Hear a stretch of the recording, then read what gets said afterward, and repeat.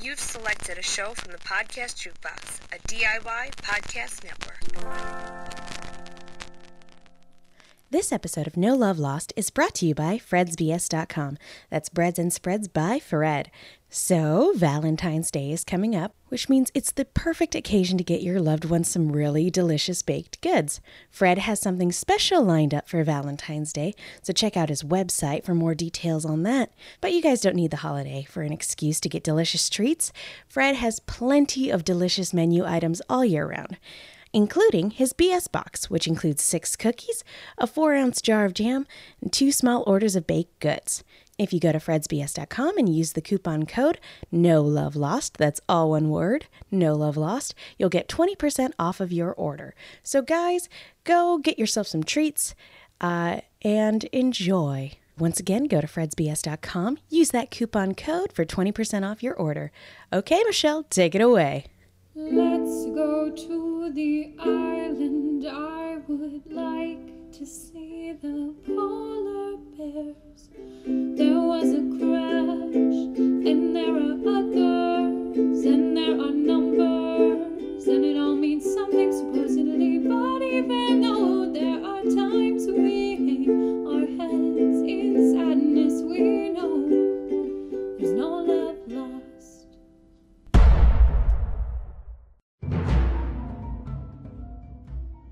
We had to go back. Did we? Did we really? I think we did. I think especially if we have invited guests, we really have to go back.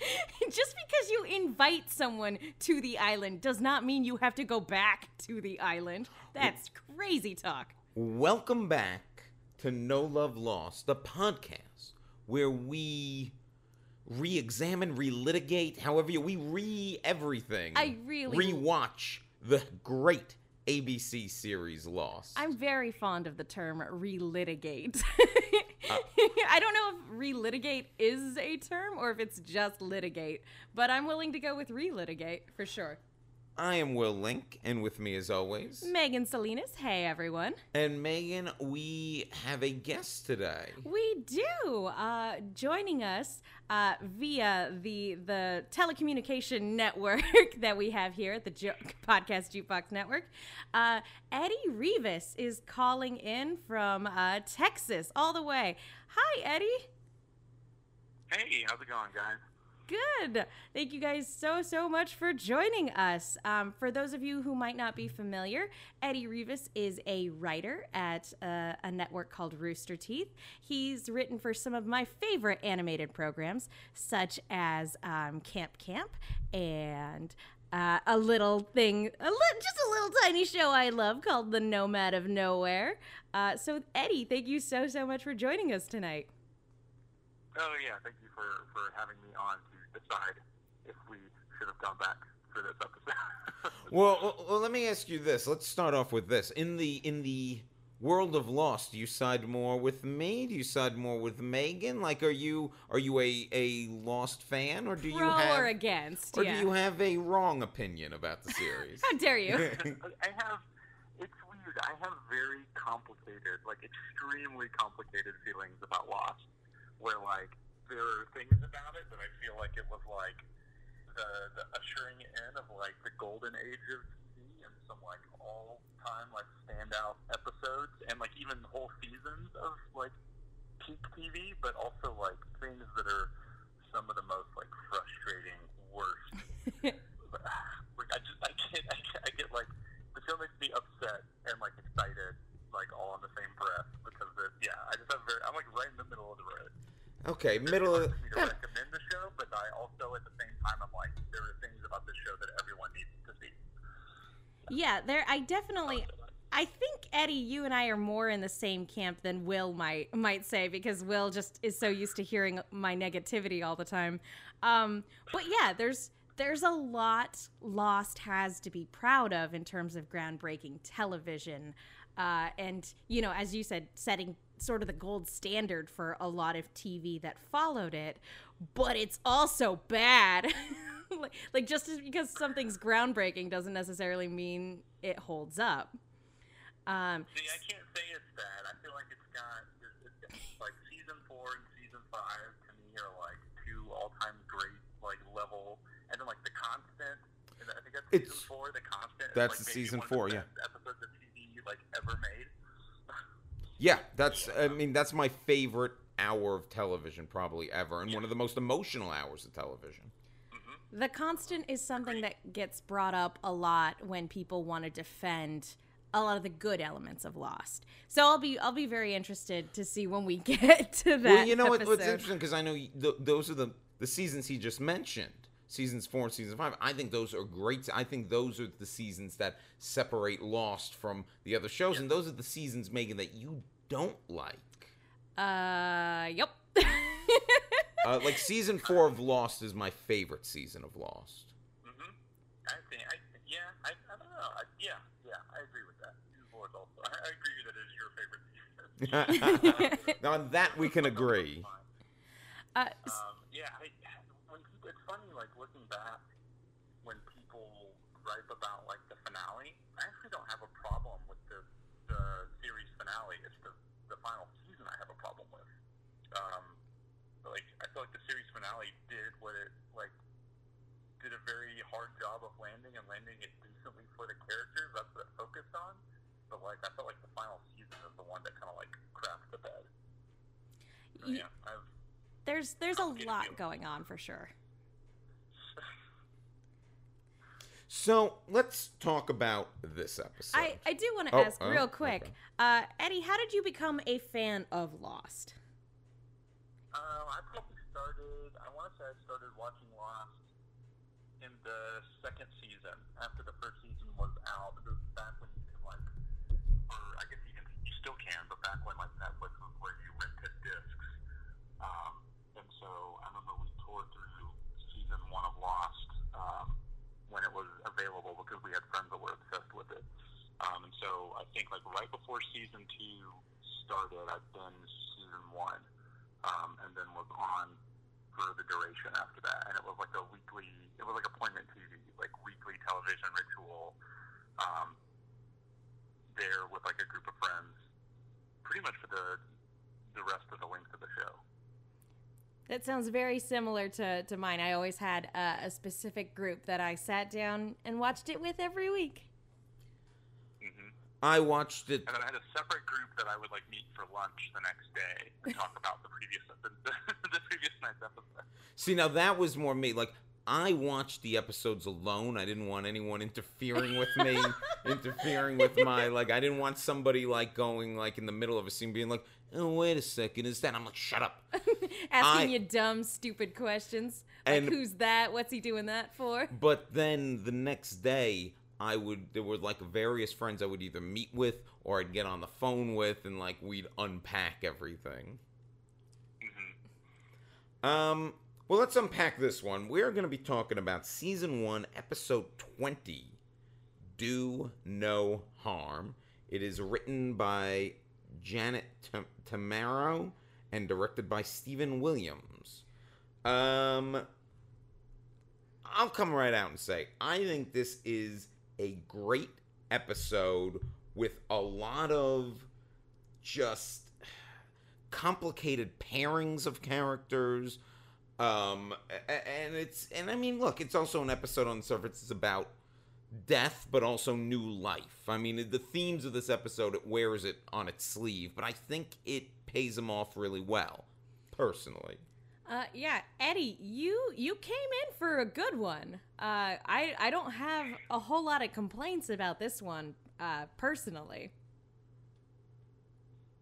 Yeah, this episode is when it's good, it's good. It's got a couple of like kind of Lostism type things that like drove me crazy about the first couple of seasons, but like just in small amounts. So like, because some of the first couple of seasons there's some rough episodes, but this is a very nice, touching one. Yeah.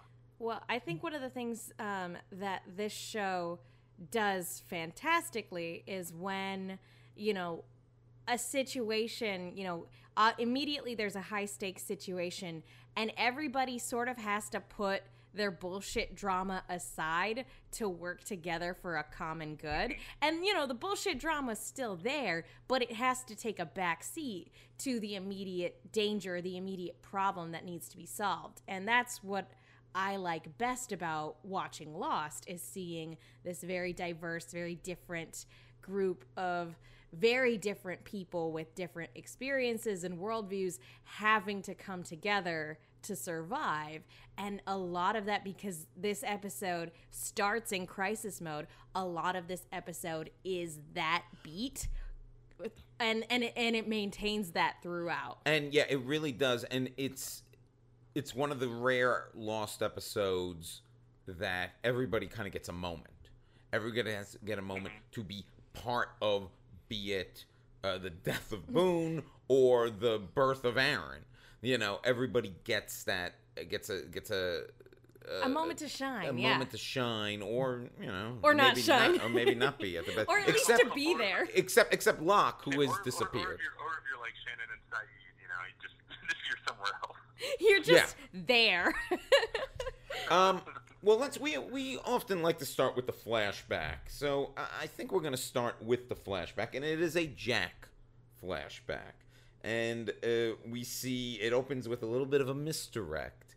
We see Jack and a buddy of his with his buddy Zach Ward. Yeah. I just complete sidebar. I love this guy. I love Zach Ward. I love seeing him pop up and stuff. He's great. He brings a smile to my face.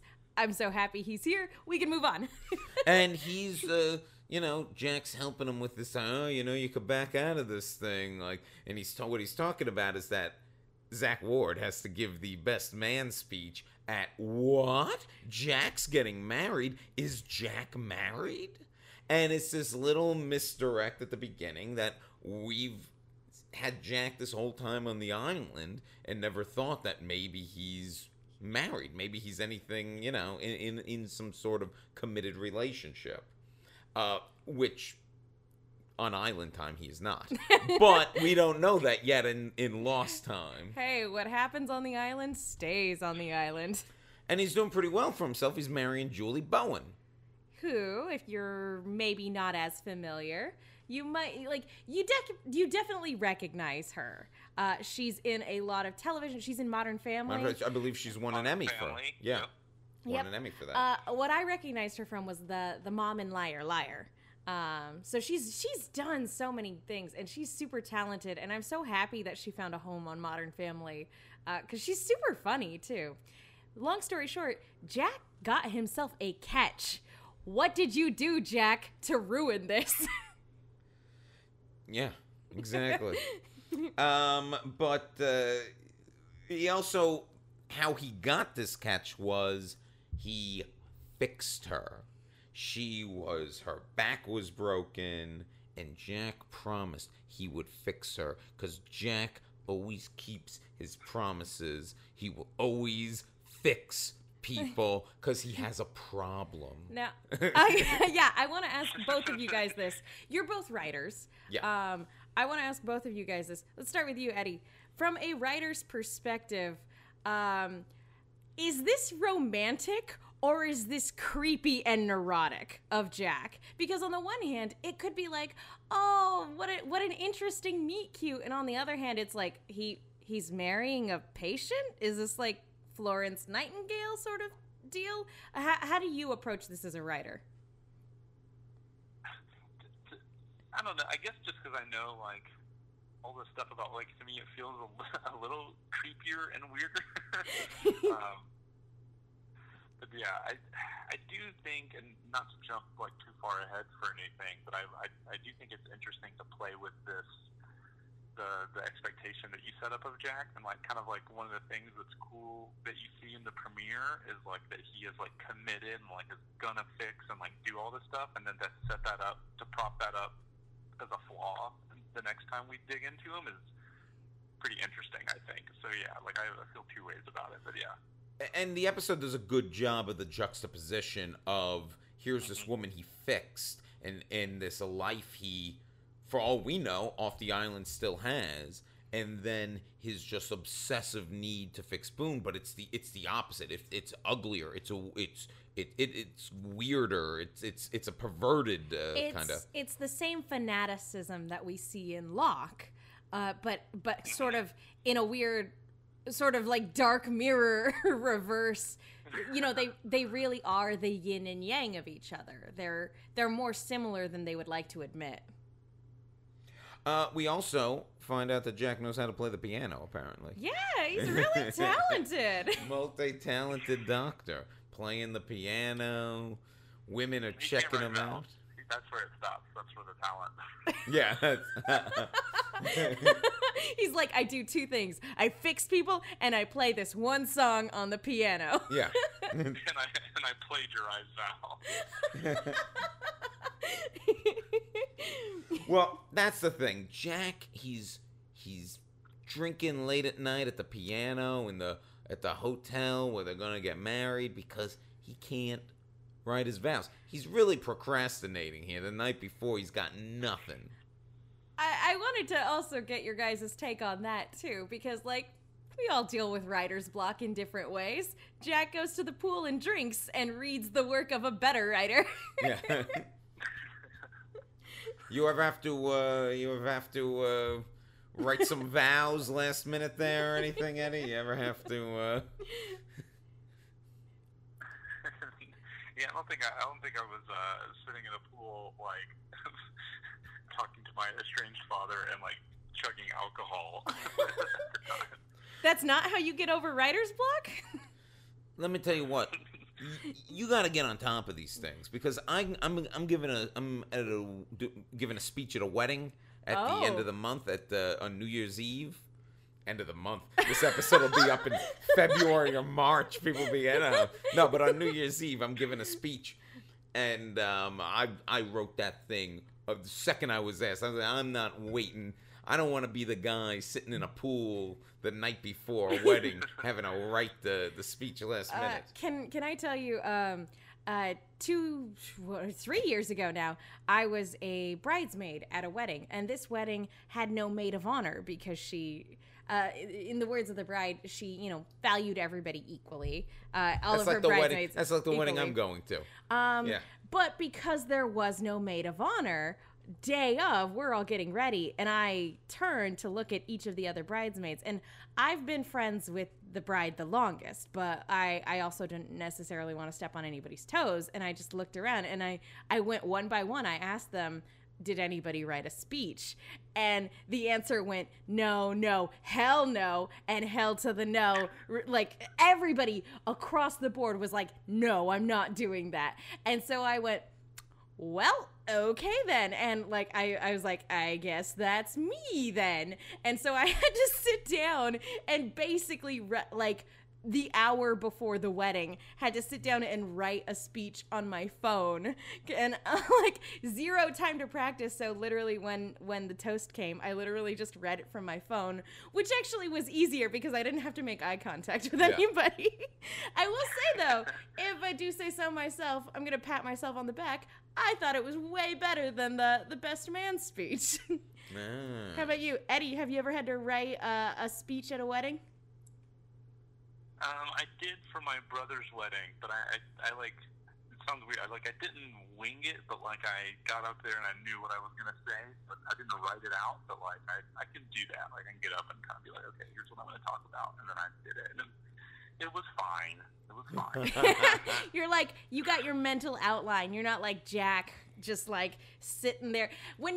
In any situation, whenever anyone has to get advice from Christian Shepherd, things have escalated. But that's the bigger thing here. Oh, what were you? The thing, yeah. That has to be the most normal, like, dad interaction these two have in the entire series. Oh, definitely. Like, it really has to be. Because he's actually caring and giving him fatherly advice, and he's raising important questions, like the big questions of, do you love this woman? And Jack's response is all about the fear of, what if I can't be a good husband? What if I can't be a good father? And wonders if he asked her just because he saved her life. And the answer to that is yes. Yeah, that is clearly, it really is. And you probably should not be marrying this poor woman. And we know that's what's so fast. And here's the thing: I don't remember what I thought when I first saw this episode all that many years ago. But obviously, because I can't remove the knowledge I have of Jack throughout the whole series out of my head now, but it is blatantly obvious he doesn't love this woman, or he feels, or if he does, he doesn't love her enough that he should be doing this, that he should be marrying her. He doesn't love her enough to spend a life with her. And I wonder if when I saw this the first time, I tried to convince myself, well, maybe he does love her. Like, right? Why wouldn't he? Like, Yeah, maybe he's just bad at vows. He's gonna do the right thing. Yeah, exactly. So it's interesting to think about how this played the first time versus how it's playing now. And he gets up there and he... I can't believe he straight up went, I didn't write any, in front of everyone. It's really great. I think probably the greatest shot of Christian Shepherd also is in this episode. The look that he is giving his son when it cuts back to him as Jack is saying how he didn't write his vows. The look Christian Shepherd is giving him is, you really made me fly all the way down here to not get married? I'm going to murder you, son. It was the best because I was getting ready to murder Jack. Yeah, it is funny that like when I'm trying to, and again my memory of the series is a little hazy because I haven't watched it in a few years, but I think that has to be the most normal, the most fatherly and like normal Christian Shepherd is in any of these flashbacks. Well, all the other ones, it's like, you were drunk, I'm gonna torpedo your career. Like, all the other ones are things like that. And even when we have a flashback where he is giving good advice, it's to Sawyer to go ahead and murder a dude. Yeah. Christian Shepherd, great with the advice, great with vows, great at convincing people to murder. Bad timing. But all this is really, it's funny because all these, the backstory here really is just feeding in as a juxtaposition to the island of this idea that Jack can't let go. He can't let go, and he really can't let go of Boone. Yep.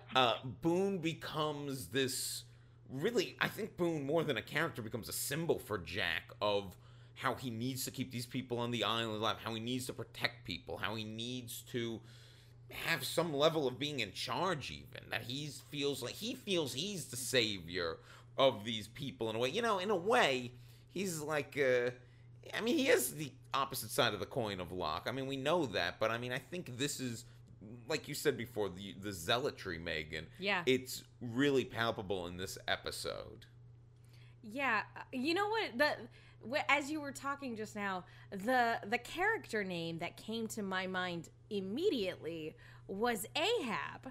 And I think both he and Locke, in kind of different respects, are kind of exhibit those same traits of Captain Ahab. They have, in their own ways throughout the series, they each have their white whales that they chase to the detriment of everyone around them. Boone was Jack's white whale in this episode. How about Eddie? Like we give Jack like a lot of grief on this show, and some days I feel like he deserves it, and some days I feel like he doesn't. Are you more pro Jack or pro Locke? I don't know. I'm like, they both drive me crazy in the series. One thing that was interesting, because I started the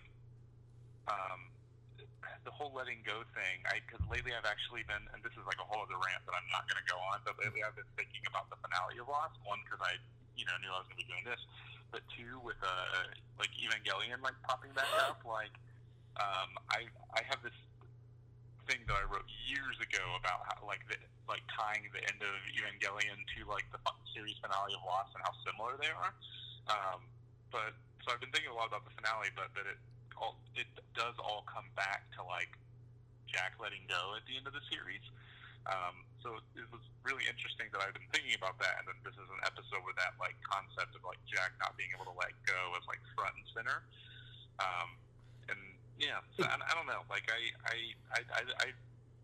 they both drive me crazy, but I really love the juxtaposition of the two characters and like the tug that they're always kind of giving with each other and like to the island and stuff. It is. I like the opposition of them a lot. It is true that this is an episode that does link to themes of the finale for Jack. And it really does take Jack the entire series to learn to... Literally to the day he dies. Yeah. Yes. Complete and total sidebar, Eddie, please send me that, because ever since Netflix made the announcement that they have Evangelion rights now, I have been like listening to A Cruel Angel's Thesis on repeat at work. So I would love to get your take on the Ava ending for sure. Nice. Yeah, I don't know what any of this is. Anyway, no, we're not gonna get into it because we got to talk about Lost. Total sidebar. Will, you and I are gonna talk Evangelion when this show is over. So that'll be the next podcast. No love, Evangelion, or Neon Genesis, Love Lost. I don't know. Anyway, so when we're on the island, like we're already have said, we open right on action. Jack is in the middle of taking charge. He is trying to save Boone. Boone's lung has collapsed, and he punctures his chest to let the air out, so he's not like he doesn't like suffocate or whatever. And Jack's also yelling a lot. He's yelling at everyone. He's yelling at Kate, go to the beach and get the alcohol. Kate, why are you still here? Hurley, get out of here. Hurley, don't you? Like, Kate, if you want him to live, like, yeah. Go to the beach. I was like, man, it's getting like personal. He's yelling at her, don't you pass out on me, Hurley. Don't you fucking dare. And Sonny's like, I got no time for your nonsense. For your herbal remedies. And I'm like, 1, racist. 2. I wrote the same thing down. I was like, is Jack racist? In the herbal remedies thing. In fairness, Son in this series has been giving people herbal remedies for ailments. But like, in fairness. It's so freaking dismissive because he's just like, we don't have time for your witchcraft, woman. He's got Jack's got time for no one, because as he says to Boone, I am going to save you with not holistic medicine. Yeah, like, and that's the thing we keep coming back to. At the very beginning of the episode, he says Boone isn't going to die. Like, I'm going to save him. I'm going to fix him. Which of course is the kiss of death for Boone. Yeah. Oh yeah, poor Boone. Oh, but, poor Boone. But you know what's so interesting? We were saying off air, Megan, that we're like, oh, there's a lot to talk about in this episode. And there is, but very little of it is the mechanics of the episode, because I'm looking at my notes and they are literally like... This person goes here. This Yeah. person goes here. Son gives Jack a break. Locke just took off. Where's Shannon? Like, those are my notes, because it's really all just... It's so much about the Jack character and the madness that the tornado that he is in this episode. And that's the thing. Son is trying to give Jack a break because, you know, he's working round the clock trying to save Boone. Locke has disappeared, which is something that we don't really deal with until the very end of the episode. Where is... It actually ties to one of the things that can drive me crazy about Lost, and it's only in a small part for here, but like when people like Lost is like strung out so much by like characters not giving information that they should, or information that doesn't make sense to withhold. And like my whole thing with like Locke leaving, I'm like, bro, the most suspicious way you could have handled this is what you did. Like, you literally could have been like, we found a plane and Boone got in it and then it fell, because that's the truth. And Because everyone Boone's would an have been like, idiot, oh, yeah. We totally would have gotten the plane. Like, Yeah, I mean, that's something that makes it... And that's something also, if Boone comes to and pulls through, he's going to mention that because he talked to someone over that radio. He's not going to keep that A Yeah, secret? literally, all you have to say is, we found a plane, there was a radio in it, Boone tried to use the radio and didn't get out as the plane was going down. All of that is true. All of that happened. You don't have to mention the hatch at all. And You don't have to be like, he like fell off a cliff. Gotta go by. Which is the worst lie. And Jack's able to figure out, no, he was crushed by something. This wasn't a fall. Something crushed him. And Jack figures that out pretty quickly. Let's just get it out of the way and aside. I was reading through, like, all these little beats. Shannon, Boone's stepsister, is off on a romantic getaway tonight. She has followed Sayid. Sayid has planned a romantic dinner by the beach. It's very lovely. If Sayid had gone to an American high school, like, he would have been great at inviting to a girl to prom. Like, can't you just see, like, on Instagram, like, the sort of, like, setup he would have done that would have been all over Shannon's Instagram? Like, she would have posted, like, mad about how he asked her to prom. Now I'm really sad that Shannon died before she could find out about Instagram. Because she would have loved that. She would have been, it's funny. Oh, that poor girl. She would have loved it. Yeah. Oh, it was really social media in its infancy when she crashed on that island. Shannon, you died too soon. But they're having this really nice night, and Shannon tells Sayid, and I think this is the first person to learn this on the island, that he's my stepbrother and he's kind of in love with me and I am not in love with him, and I think Sayid handles this all really well. He handles it a lot better than I did when I found out that information. He also especially like given the timing of it. It's like, hey, I know we're making out, but like I'm just gonna mention this. That, like, my brother's in love with me. Notice how she doesn't mention that she totally hooked up with him. Yeah, she leaves that out. Which, to be fair, if you're about to hook up with someone else, not a great idea to bring up. No, I would never talk to whoever I was going to hook up with about the time I slept with my stepsister. That's something I don't do. I saved that for the third or fourth date. Smart move. Yeah. Good strategy there, Will. But Sayid's cool with. It also probably explains a lot for Sayid. Well, something we're sort of sidestepping around a lot in season 1 is, Sayid, as he says, has no expectations about this relationship. I really do think he's just looking at this as an island hookup because his heart belongs to Nadia. Well, don't tell that to season 6 of Lost.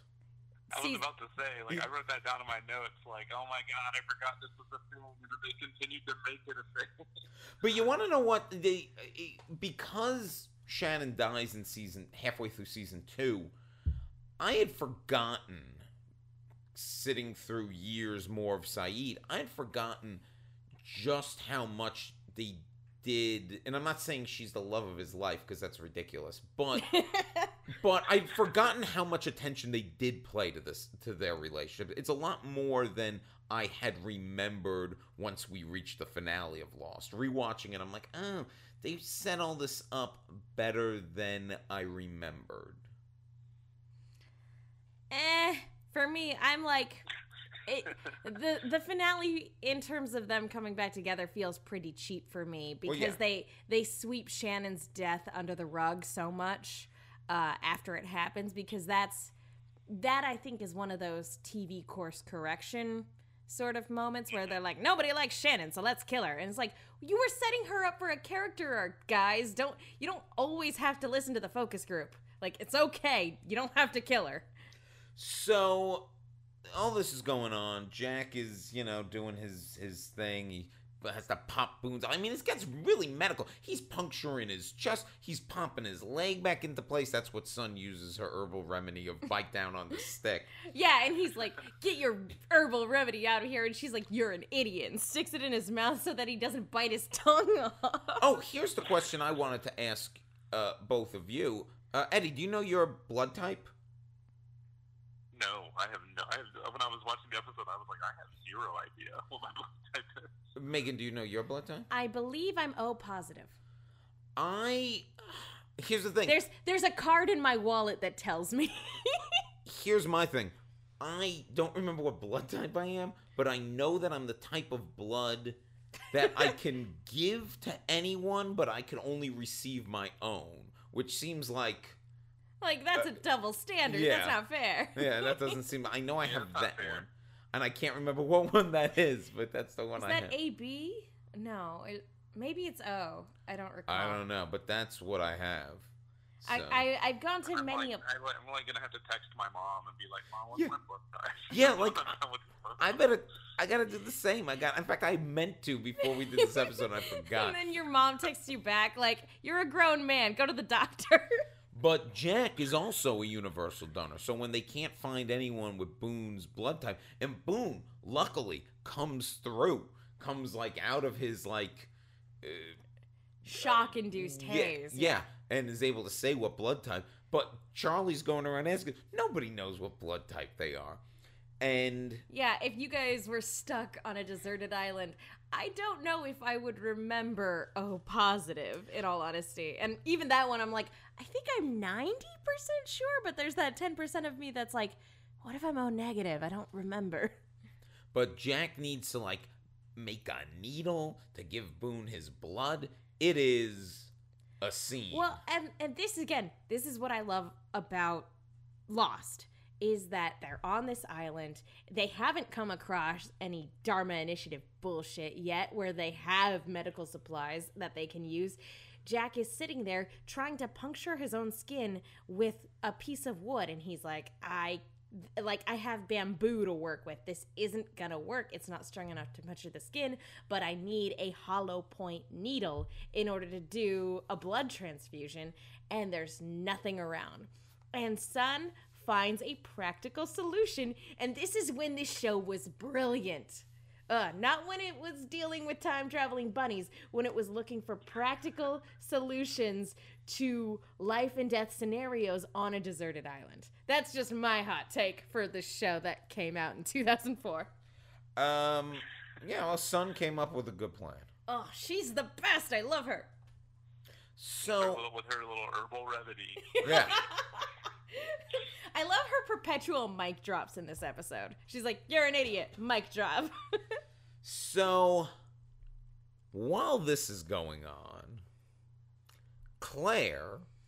Oh my god.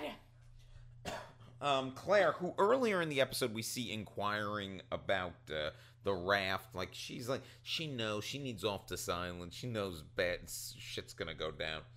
And Claire's off in the jungle. I do want to point out, though, when she's making the inquiry about the raft, which I believe, she's been keeping an eye on Michael, making this raft for a couple weeks now. I love the moment of her walking away and Sawyer going, she likes me.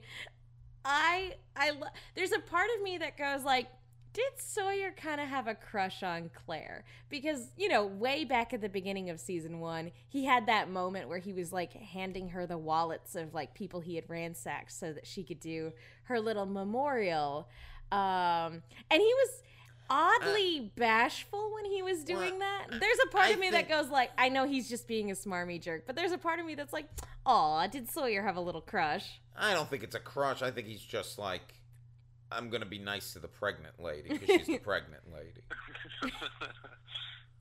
Yeah, that's my thing. The pregnant lady gets a free pass. Everybody else is a potential grift. The pregnant lady gets a pass. Yeah, you don't grift a pregnant woman. It's in the grifter's code. You don't steal water, and you don't steal from the pregnant lady. But Claire is off in the jungle, and while Kate's rushing back with her bottles of alcohol, Which I love just again a little bit of character development from Sawyer. He doesn't argue with her. And she, No, well, Yeah, he just like this is the first time. Is this the first time that you like helped somebody without questioning it?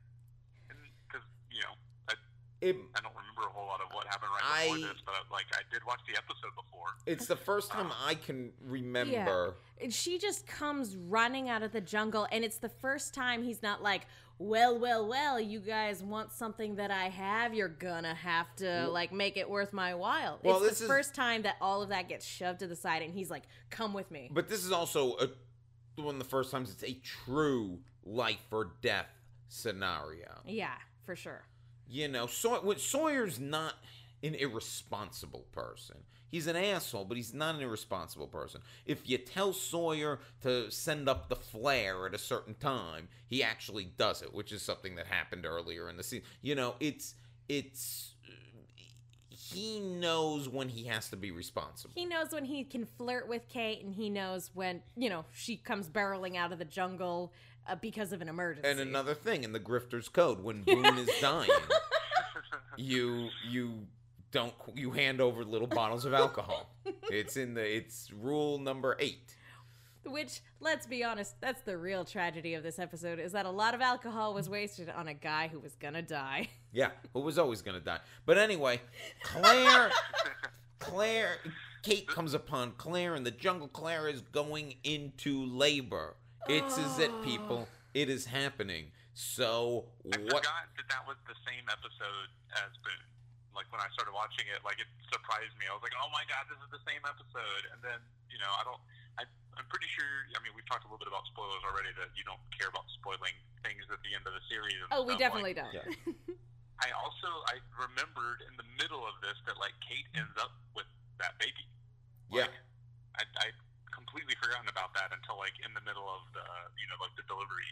I was like, oh my gosh, I forgot that like Kate ends up with Aaron. She's Post Island. She's raising him. There's also, I'm such a terrible Lost fan. I can't remember, I can't remember which characters. But in season 5, while they're time traveling, I believe some of the characters witnessed this birth. Eddie, you couldn't see me just now, like Will could, but when he said time travel, I audibly sighed and rolled my eyes. You're not going to be able to sigh through a whole season of podcasts. I want to say that's the season 5 premiere is the one where they're jumping around through time, and I want to say that was directed by the same director of this episode. Was it? Yeah. Ooh. Yeah. Good to know. Anyway, Claire's in labor. They start yelling for help. Who comes running? Jin. Jin comes running for help. The one guy who can't speak English. What I love, again, this episode is filled with tiny moments of immense character growth, because when Jin got to this island, he's not a bad guy. We know from his flashback he's not a bad person, but when he got to this island, all he cared about was taking care of Sun. And now he's at a point where he hears a cry for help. He go and granted, at first episode he proves he's not a bad guy because he's getting food for everyone. But he straight up dropped what he was doing and ran towards the call for help. And I also wonder if that's also him not picking up on a little bit more English and knowing what help means. And just running towards this cry of distress. So again, great character development. I love it. So Jin comes upon the scene, and they're able to convey to him, we need Jack, we need the doctor. Also bring this bag full of little mini bottles of alcohol. Did anybody else's heart sink when Kate tripped and fell, and you just hear that audio cue of the glass breaking? Again, it's a nice little misdirect, because then it's just like, oh, some of one or two broke. It's because you think that's what's gonna be the big problem, not that. Yeah, here's the problem, and then it's like, oh no, it's the pregnant lady. Exactly. So Jin races back to the caves to get Jack, to find he is giving Boone a blood Yeah, transfusion. Jin walks in and he's like, "There's a lot happening right now." Yeah, I mean, he looks, and it's played. I love the moment when he comes face to face with Sun right there. Well, and Daniel Day Kim plays great because he looks so, like, startled and overwhelmed, and then he sees her, and yet you can read from the confusion to then a little bit of sadness that he sees she's there, and they're kind of estranged right now, and they're gonna have to communicate, and he knows they're gonna have to communicate, that he's gonna have to say something to her, and she's gonna have to translate. She's and literally the only person he can talk to. And the mere fact that she has to translate will just more rub in the betrayal that he's feeling. Like, it's this great dynamic that you almost don't know what's going to happen. Like, is he even going to talk to her? Like, is he even going to be able to get this out? And if you notice, most of the scene, he doesn't make eye contact with her when he's explaining what's happening. This sequence is brilliant. Oh, it's so good. But Jack says, hey, you're going to have to go tell Kate. He tells Charlie, because Jin can't convey this. You're going to have to, here's how you deliver a baby. You're going to go have to help. Here's the cliff notes for Yeah. you. Sorry, I didn't have time to make a DIY video to post to YouTube for you. Kate, Charlie, go tell Kate she has to deliver the baby. And legitimately, like, Jack, like, here's the thing. If this were a little later in the episode when we know Jack can't save Boone, but at this point, Jack is literally in the middle of a blood transfusion. So he can't go anywhere. I'm busy. Yeah. Although I think if it were an hour later when we know he can't save Boone, I think he would still yell at them and that I'm not going to get that baby. Like he still would have, because Jack can't let go. Nope. I do love this though, because again, it's I love whenever anything falls back as a parallel to the first episode. And in episode 1, you know, who's the person that Jack trusts to sew him up? It's Kate. So he's like, I know that Kate doesn't necessarily have a medical background, but I know if I tell her how to do it, she's going to do it. Look, people give birth in the back of New York City taxi cabs. You know, I've seen enough movies and TV. I could deliver a baby. Could you? Yeah. Okay, what are you supposed to do with what are you supposed to do with the hot water? You know, sterilize things. Like how? I don't know. You don't need hot water. It's a myth. I am the first person to admit that if somebody started giving birth right in front of me, I would have no idea what to do. Oh, look. It would be that scene from Spice World where it's just like, ah! Here's what I would do in reality. I would be like, push, and then I would just pray that the baby's coming out the right way. Oh, God. I have been present for the births of both of my children, and I still would have zero clue what to do if someone went to labor right in front of me. I love how, like, you know, Kate is the one that's there walking her through it, and Charlie and Jin are, like, off in the distance, and, like in case she explodes? Like, I couldn't figure out why they were so far away. But I love the moment when Jin, Claire's, like, really in pain and screaming, and Charlie wants to go, and then Jin holds him back, because I think it's also right, because this is a very awkward and intimate moment, and I could imagine Claire doesn't want everybody. And sometimes pregnant women also explode, so you have to, like, keep back. Yeah, You have to maintain distance. Kate's basically, she's gone from being a detective to a member of the bomb squad right now. At any moment. But before she starts having to push hard and everything, there is this moment of, this baby knows I didn't want it. This baby's not going to want me. This baby hates me. Can we just go ahead and give a shout out to the performances here? Because the sound of Evangeline Lilly's voice cracking all throughout this entire sequence was perfect. She's pitch perfect in this. And yeah, hearing Claire going, like, babies know that sort of thing. They know I was going to give it away. Like, both of them are perfect in this scene. It's beautiful. It's moving. Like, for it's, birth scenes on television, obviously there's a certain suspension of disbelief, but this is one of those ones where, especially because it's on a deserted island, like, I was enthralled when I was watching it back in 2005 or whenever this came out. And even a second time around, I'm in it because I'm like, oh man, you're not in a hospital right now. This is the worst case scenario. And she, after reluctantly pushing, she gives birth to a baby. Yay! It's a boy! And everybody's excited. Which, again, talking about the... born with Boone's soul. Oh my... Stop! That's not even funny. Like, Aaron siphoned life away from Boone. As life left Boone's body, the soul came into the new life. Oh my god. Are you saying and Aaron killed... Saeed and Shannon are out conceiving, and the circle. Oh, Lord. We should probably get back to Boone. Yeah, probably. So, while this is going on, it's clear Boone's gonna die. So, what does Jack decide to do? Yeah, we should amputate his leg. Actually, in his defense. Well, I actually skipped a part, an important part. I apologize. Boone comes to just long enough to explain that there was a plane that they were in, it fell on him, and that there's a hatch. And nobody knows what any of this means, but it's just enough. Boone comes to just long enough to get Locke into trouble. Yeah, he comes to long enough to throw Locke under the bus, and then passes right out again. And to, debunk Locke's, ridiculously terrible lie. Which, to be fair, wasn't going to be tough to debunk anyway.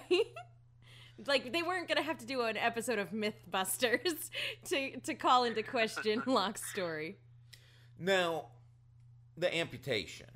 Jack feels this is... And I got to admit, it's been so long since I've seen this episode, I'd forgotten whether they actually went through with it or not. Oh, I couldn't remember. I couldn't remember if they went through with it or not. This was one I remembered. I remember distinctly because this was a pre-Walking Dead, television show.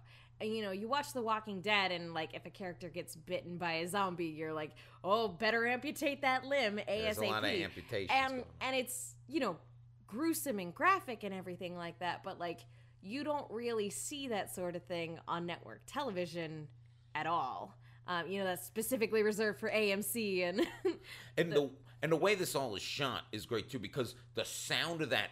Because they tested a few times. The sound is awful. The sound is horrific, and the motion is so violent. It's one of those things where less is more, and it's the job of the sound design team and the editing to convey how gruesome this is going to be. And again, we got a little bit of that when they set his leg, and he's just screaming behind that sheet. Where again, less is more. All you need is that sound and the sound of him screaming, and you need the sound of that rusty gate slamming into that piece of wood that they're putting it on to test it.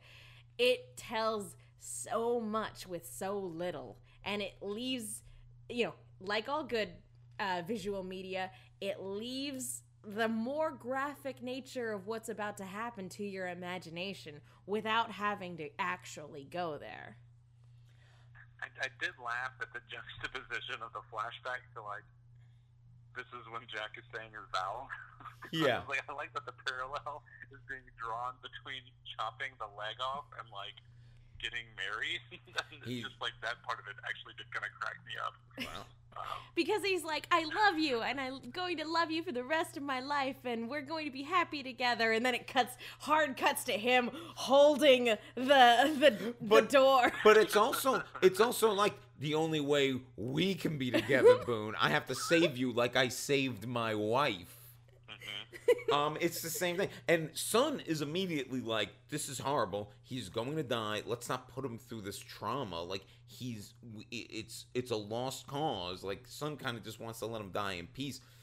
Although Michael is an enabler because Michael is like, Michael's like, sure, I'll chop off the leg. yeah, Use the axe. he's like I whatever. don't need him for the boat right now. What's happening right now is that for the first time in episodes, Michael's being asked to do something. So he's like, "Yeah, you want me to help you cut off this guy's leg? I'll totally help. think Please keep me in the show." He says whatever you need. And it's like, all right. It's been forever since anybody has asked me my opinion on anything, even remotely in my skill set. Yes, Jack, I'm here for you. But to further make the Jack Locke comparison, when Sun tells him not to do this, Jack Oh. says, Don't tell me what I can't do. yeah, Jack says the Locke line. Now, I can't transport us back. You know, we can't pull a Lost and travel back in time. But I did want to know, Eddie, you were binging through all of season 1. When Jack says, "Don't tell me what I can't do," well, how did that make you feel? Well, yeah, I remember when I first watched it having that same, because I'm having trouble right now remembering like all the 20 episodes before, like so much of season 1 and 2 is jumbled together in my head. Is this before Man of Science, Man of Faith? Is that a season 2 episode? I believe that's a season 2 episode. This is definitely before it. Yeah, okay. Yeah, I want to say that's a season 2 episode. But I remember when I first watched it being like, oh, that's interesting. Like, because I want to say this is one of the first times they drew that, like, really big, like, Yeah.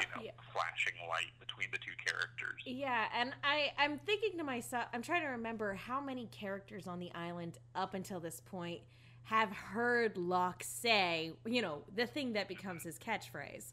And I think it's a total of maybe 2, like maybe 3 tops. And I don't think Jack is one of those people that's I don't heard even know if Locke it's- scream into the void, "Don't tell me what I can't do." I don't. Is it even that many?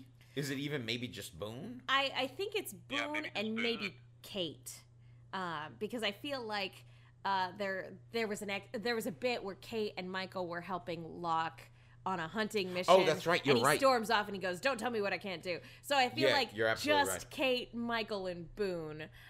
So that really hammers in even more how alike they are, because it's not like Jack is purposely using his catchphrase. So Jack gets Boone's leg in that horrible door, and he's about to any second now, and then Boone. I totally thought he was gonna do it. Yeah, so did I. And I seen this before, and I thought he was going to do it. And Boone was like, "Let me go, Jack." Boone lets Jack off the hook. He's like, wait, don't cut off my leg. I'm a lost Don't cause. do Yeah. this. Please don't do this. Yeah, just let me die like a normal person. Like, I'm gone. Please don't cut off my leg. And it's Boone is giving Jack permission to let go. Boone is giving Jack permission to not have to be the savior that he clearly views himself Yeah. as. I love that. He's like, I know you made a promise, but I'm letting you off the hook. That was probably the best way he could have worded it. Yeah. And then Boone gets to die as peaceful, I guess, as possible. And the last thing he says is, "Tell Shannon, tell her I." Always with the cliffhangers, Lost. Always with the cliffhangers. If he was dying, he wouldn't have bothered to carve Maybe he was Yeah. dictating. I do want to say, like, leading up to this episode, I've had a lot of problems with Boone and Boone as a character. And I will say that as a send-off, this is a good character send-off. I have a lot of problems with how this ultimately works into the bigger framework of the narrative, but as a way of saying goodbye to this character and actually, creating stakes by killing off a character that we know that's not Steve or Scott, whoever that guy was. That's the other thing, and that's the other thing you got to think about, is that we live in an age now where there are shows, particularly Game of Thrones and The Walking Dead, where they are killing people off so often it's almost a joke. Shows weren't doing that back then. Lost is it was a big deal when when a named character died. Yeah, that was a really big deal. Lost was one of the first shows that really started to create the no one is safe, people will die, people you have spent seasons with will die, and you're going to have to move on without them. And network TV shows, if they did that, it was always like a shocking thing or really but this is the first example of where this started to become a little bit more of a mainstream idea. And it's so interesting that it's become so common that they kill off characters now, that there are shows, like I remember watching Mad Men, and that's a show where, I mean, some characters did die along the way, but it's not like a show where people die. Well, it's an ad agency. But because I'm so used to people dying, I'm watching like the last episode of Mad Men, like, are they gonna kill somebody? Like, why am I thinking that? Because they're an ad agency. Shows have set you up for that. We like prestige shows in particular have set you up for the idea of we kill people.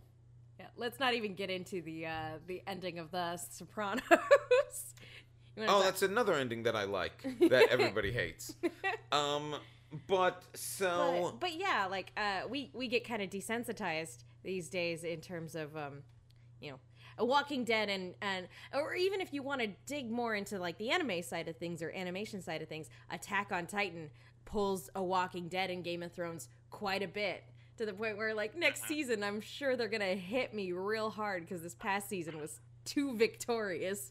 No important people died, so I'm like, oh man, next season's gonna be rough. But yeah, I do want to give Lost credit, like in terms of for what it does in terms of setting a precedent for television to come later. But I will say, as a kid, I liked Boone a lot more than I do as an adult. The first time I was watching the show, I felt for Boone a lot more than I do as a cynical grown person. And his death genuinely shocked me the first time around. And even as an adult, as much as I don't care for a lot of what he does as a character, this send-off was really good. And there is a certain tragedy about this person who, despite his flaws, ultimately wanted to do good and ultimately ended up dying in a senseless way. From the moment we meet Boone, he's trying to do good. He's trying. I mean, he's failing at it, but he's trying. Like, I will probably slide back on this as we get further into the series, but in this moment, I'm like, this is sad and it's tragic. I will probably go and recount this later and say how pointless and stupid it is, but this is really effective. This is an effective death scene. And then also to set up, like, it's kind of the thing that I mentioned earlier too, to like this thing that endears you to like kind of the main protagonist of this show, you know, like his like just this never quitting, like saving everybody, doing everything you can to set this guy up as this also like deeply flawed person, and to use that same thing that endeared you to him in the first sense to like also see something that's kind of like wrong and broken with him, and then to have him like fail in a way that costs, you know, I mean, it wasn't, it's not that Jack, that this is what cost Boone his life, but that he doesn't do the thing that the heroes do and they save, you know, they come through and they learn a lesson. Like, he still has the same problem at the end of the episode. And it's only because Boone lets him off the hook, right? And so I think that's an interesting thing that, you know, especially at the time, having this protagonist that, like, oh gosh, this guy's pretty screwed up. Yeah, you know, like, he's not just like this, you know, the hero that fixes everything at the end of the TV episode, you know, and then everything's back to normal next week. For sure. I also do wonder, you know, what would have happened if Boone had died before he had been able to let Jack off the hook, so to speak. How that would have changed, if that would have changed Jack as a character at all. Jack is, I mean, okay, let's be honest. If Boone dies, he lets Jack off the hook, but Jack never lets himself off the hook. I mean, Jack doesn't change because of this. I mean, he doesn't. We've already established in our discussion here, Jack doesn't change until the last episode of this series. to kind of put a button on this before we wrap up, it's the next morning at the beach. The baby's at the beach. Everyone's coming to see the baby. You gotta see the baby. You gotta see the baby. You gotta see You gotta come check the baby out. Even Sawyer. Yeah, I mean, I would go if I was on this. I'd be happy to see the baby. Come see this soul-stealing infant. But then Saeed and Shannon are walking back up the beach, and Jack has to go tell Shannon her brother's dead. And to the show's credit, again, they cut the audio. They don't actually show Jack having. They don't have the dialogue of Jack giving her the bad news, which made me wonder. Okay, so what did he tell her first? Did he go like, "Hey Shannon, good news, bad news. Good news, Claire had a baby." Yeah. Like how did he go about approaching this? Did he want to like soften the blow? Yeah. Good. Again, good news, bad news. Let's do. Which one do you want first? The good news or the bad news? The bad news, your brother's dead. The good news, his soul is in this baby. His soul is in this cute baby. Do you want to hold the baby? You're throwing a lot at me right now, Jack. But then we end where he's talking to Kate, and he's like we gotta find Locke. I can't remember the line. But I want but in my head I want it to be, why do we have to find him? He's wanted for murder. Like it's something like that. I can tell you what the line is. Law and Order SVU. Yeah. Dum. It's time for us to get locked and loaded. Yeah. No, the line is Kate goes, Boone died, and Jack goes, Kate, no, Boone didn't die. To which Kate starts looking at him like a crazy person because he just said a crazy thing, and then he goes, he was murdered. Yeah. He's like, when the... And then they have an argument about semantics, and she's like, well, no, he still died. That's the way you get murdered. You have to die. And then they just argue. It's almost like he was murdered to death. By the Lost logo. That's something the show desperately needed to do. So that is Do No Harm. Now, Eddie, as you may or may not know, at the end of this episode, we always like to do a little pro-con, light, dark, Jacob Man in Black little thing. What our favorite things about the episode were, and maybe what our not so favorite things about the episode were. So what would be like your Jacob of this episode? What would be like the big highlight for you? Probably the end of the episode, which when you get that good old touching Lost piano theme that kicks in. Oh my God, that theme is so good. I mean, the show is so good at hitting those notes, and I feel like, again, this is one of the big ones of the first season of the death of Boone and the birth of Aaron, and seeing all these people, this group of strangers coming together and helping each other, like Megan was talking about earlier. To me, that's one of the highlights is when that theme kicks in. I was like, oh, it hurts so good. It's that good theme. It's one of the great. I mean, the score to Lost is one of the great television scores of all time, and that theme is one of the few themes that I can hear it completely out of context, and I'll get emotional about it. Megan, how about you? Are we doing both favorite moment? Let's start with the favorites. I'm gonna go with the scene in which Claire is giving birth to Aaron, and they're talking about what if the baby knows I didn't want it. That's just so good. And I know it's redundant of me to say my favorite thing about this episode was a particular performance, but that moment was just so good because Kate is completely out of her depth, but she's going to succeed. Again, it's that episode 1 parallel of this is a thing in which she's scared to do it, but she's going to do it, and Jack has faith that she can do it, and we bring it around to this beautiful moment between her and Claire. It's great. For me, I mean, this might... Oh, sorry, one more thing. It just occurred to me. It's a moment Kate can't run away from. That's true. And I always love when a character who is constantly running away either decides not to run away anymore, or they can't run away anymore. Mine is going to be really general, but I feel like more than even most of the Lost scripts, and Lost has always been good at this, but this episode in particular keeps finding a way to raise the stakes. It keeps, whether it then be like we were saying before, the bottles break. That's going to be important. Nope, it's a baby thing. Oh, Escalation, yeah. Who are we bringing into this mix now? Jin. Yeah. Jin's going to have to communicate with his ex-wife. There's all these emotional stakes layered underneath the I mean, it's stupid that my positive is the script, but in this case, more so than others, I think they're full of these little moments. Eddie, what's your negative thing about the episode? Your Man in Black. My Man in Black about the episode probably is the thing I mentioned earlier about Locke's like really lame lie. I thought that might be. This is one of the it's one of the minor ones we see in Lost, but there's like it grates, it really grinds my gears.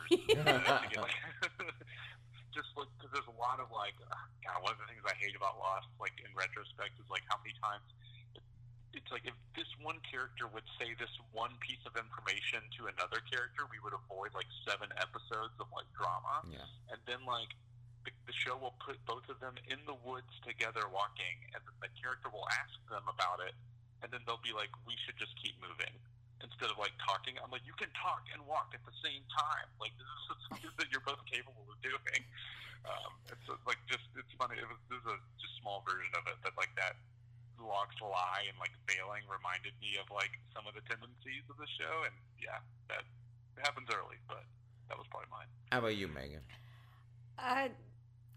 I kind of feel like this isn't necessarily an episode with a whole lot to complain about. I'm struggling a little bit to find a Man in Black. I guess if I had to pick again, and this is going to be a nitpick, but because I can also see the positive and the negative of doing this, having Boone's last words be "Tell Shannon and then cutting it off because it's obvious. Yeah, it's the one thing that feels both artificial and what actually would happen. You know, how many people actually get satisfying last words or give their final wishes? Probably not as many as, we would like in real life. But, like, at the same time, and this is not to knock the performance in any way, shape, or form. Oh, yeah. No. Really good performance. But just the "Tell Shannon and then, it's such a television death, if that makes any sense. Mine is going to be Jack's vows. Let me tell you what. Fuck those vows. It's like, I could never write anything as beautiful as you. Yeah, you obviously can't. Obviously you can't, because you put zero effort into it. Like, I don't know. And I mean, I know it's... that should have been a big old red flag for her. Well, you see it. You see it on her face. She's like, I didn't... When he's like, I didn't write any, you see it on her face. She's like, what? Yeah. I feel like Jack should have done a better job with those vows. And also, you know what? At the end of those days... those vows, like, I could write something better than that for my non-existent Julie Bowen wife. So, you know what, Jack? You should have taken some more time, been a little more original, if you're asking me. Like, he might as well have stood up there in front of everyone and said, "You had me at hello." Yeah, he should have just done famous, like, love means never having to say you're sorry. Like, he just should have said, like, empty platitudes from movie history. That's what have been, I mean, at least out of one or two of them, he might have gotten like a clap from the crowd. Yeah. They're like, "Hey, I get that reference." As opposed to, what is this guy doing? Is he leaving her at the altar? Because I would say 70% of his speech is he gonna leave right now? I'm just a boy standing in front of a girl. Asking her, "Hey, come on." He said, he would have been, honestly, rather than talk to his dad and get drunk by the pool, he would have been better off watching, like, Notting Hill or When Harry Met Sally or all these movies that night before. Eddie, thank you so much for joining us. Yeah, thank you guys for having me. This was awesome. Before we go, why don't you tell everybody where they can find you? Yeah, Yeah, you can find me on Twitter at twitter.com/Eddie. That's Eddie with a Y, EDDY, Rivas. And then, yeah, I do a lot of writing for Rooster Teeth things. Do you have any projects that you'd like to plug that you can talk about that you'd like our listeners to know? Nothing that I can talk about right now. But follow him on Twitter, and I'm sure you'll be tweeting updates as they arise. Yes, absolutely. Megan? You guys can follow me on Twitter and Instagram at the Menguin. That's TheMenguin. And you can follow me on Twitter at The Real Will Link. And you know what? Let's do this. I wrote a book. Woo! Which I've self-published. It is on Amazon right now as we speak. It is called Crazy About Kurt. Kurt with a K, because as in Kurt Cobain. And it's about the 90s, and it's kind of like American Graffiti or Days of Confused, but it's about the 90s. And, go on Amazon and find that, or go to my Twitter feed. I'm sure I will have, by the time you hear this, have tweeted 1,000,000 times about it. But I figure I should start plugging it here. Congratulations, Will. Thank you. That's awesome. Okay, so... Well, and don't forget to follow us at... Oh, that's right. I always forget to tell them to follow us. You can follow us at No Love Lost Pod. So, yeah, once again, thank you so much, Eddie. This has been fun. And, oh, yeah, thanks for having me again. That was really great. And, see you in another life, brother.